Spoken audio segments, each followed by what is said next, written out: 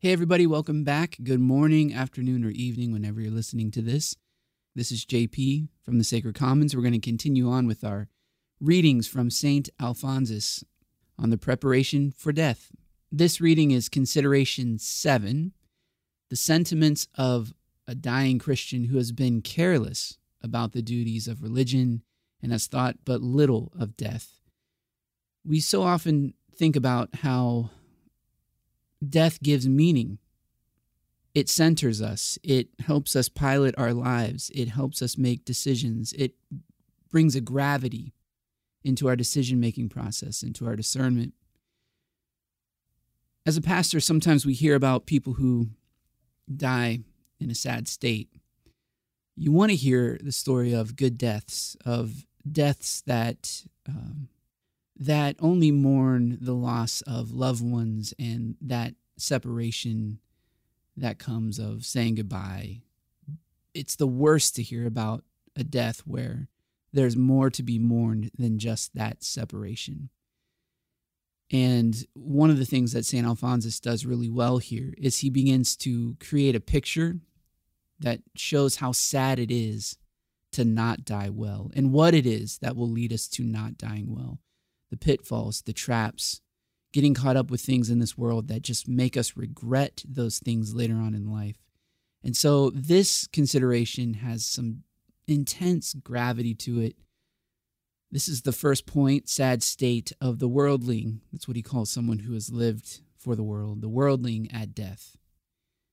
Imagine yourself at the bedside of a negligent Christian who is overpowered by sickness and has but a few hours to live. Behold him oppressed by pains, by swoons, by suffocation, by want of breath, by cold perspiration, his reason so impaired that he feels but little, understands little, and can speak but little.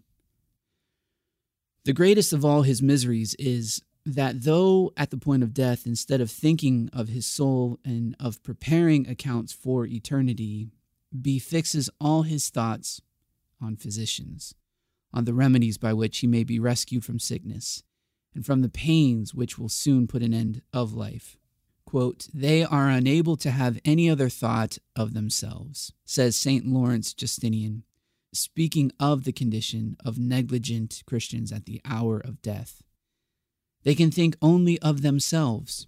Surely his relatives and friends will admonish the dying Christian of his danger? No. There is not one among all his relatives and friends who has the courage to announce to him the news of death and to advise him to receive the last sacraments.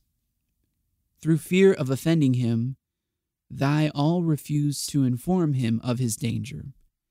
O my God, from this moment I thank thee that at death I shall, through thy grace, be assisted by my beloved brothers and sisters of my congregations, who will then have no other interest than that of my eternal salvation, and will all help me to die well.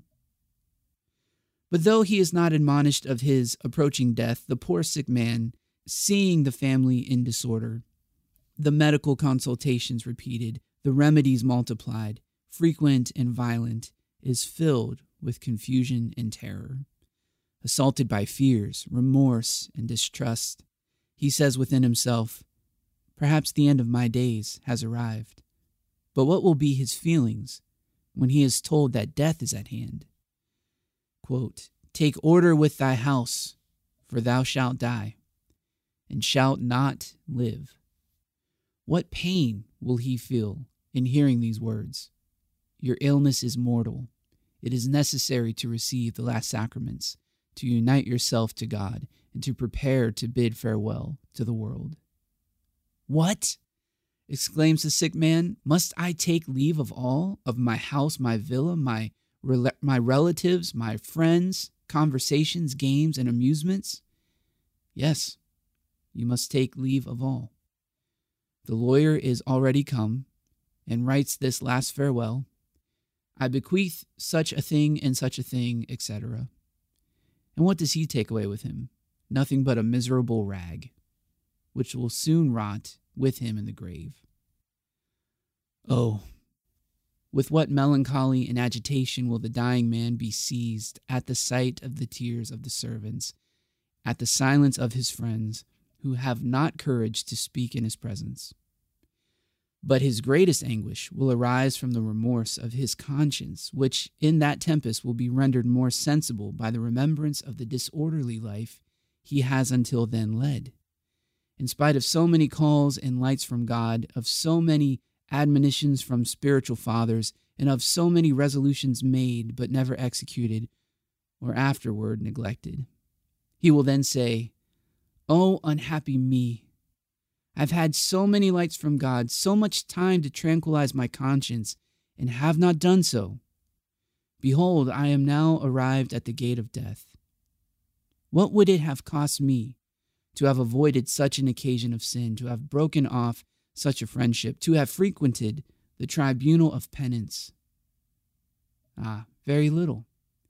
But though they had cost me much pain and labor, I ought to have submitted to every inconvenience in order to save my soul, which is of more importance to me than all the goods of this world. Oh, if I had put into execution the good resolutions which I had made on such an occasion, if I had continued the good works which I began at such a time, how happy should I now feel? But these things I have not done, and now there is no more time to do them. The sentiments of dying sinners who have neglected the care of their souls during life are those of the damned who mourn in hell over their sins as the cause of their suffering, but mourn without fruit and without remedy. To me, what I sense here in the writings of St. Alphonsus is that he does a really good job at sharing with us the gravity of life and how there is a wisdom that we can receive when we contemplate death. There is the wisdom that we can benefit from in how we live with death at the center. If we live with death at the center, then we will have a better chance of avoiding the pitfalls, the dilly-dallying, the waste of time, the waste of money, the waste of energy and resources. We will free ourselves from attachments that can make us have a bad death, a sad death, a death that is not received by our soul, a death that makes us lament and mourn how we live. It's when we center ourselves around death, when we remember that we are dust, when we remember the finality of this life, when we remember that we will return to the earth. It's when we contemplate what it means to be the food of worms that we can make this life count. It's then that we can make this life bear fruit. It's then that we can have a good death, that we can die well. And so he moves on to his reflections and prayers, and he says, "Lord, if it were at this moment announced to me that my death was at hand, such would be the painful sentiments that would torture my soul," talking about what he just said.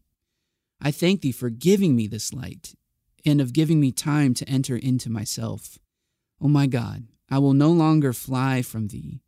Thou hast sought after me long enough. I have just reason to fear that thou will abandon me. If I now made so bad use of it, I have loved creatures and have not loved thee, my Creator and my Redeemer, who has given thy life for the love of me. Instead of loving thee, how often have I offended? How often have I despised thee and turned my back upon thee? I knew that by such a sin I insulted thee, and still I have committed it. My Jesus, I am sorry for all my sins. They displease me above all things. I wish to change my life. I renounce all the pleasures of the world in order to love and please thee. O God of my soul, thou hast given me strong proof of thy love. I too would wish before death to give thee some proofs of my love. From this moment I accept all the infirmities, crosses, insults, and offenses that I receive from men. Give me strength to submit to them with peace. I wish to bear them all for the love of thee." I like that line. I love thee, O infinite goodness. I love thee above every good. increase my love. Give me holy perseverance. Mary, my mother, pray to Jesus for me.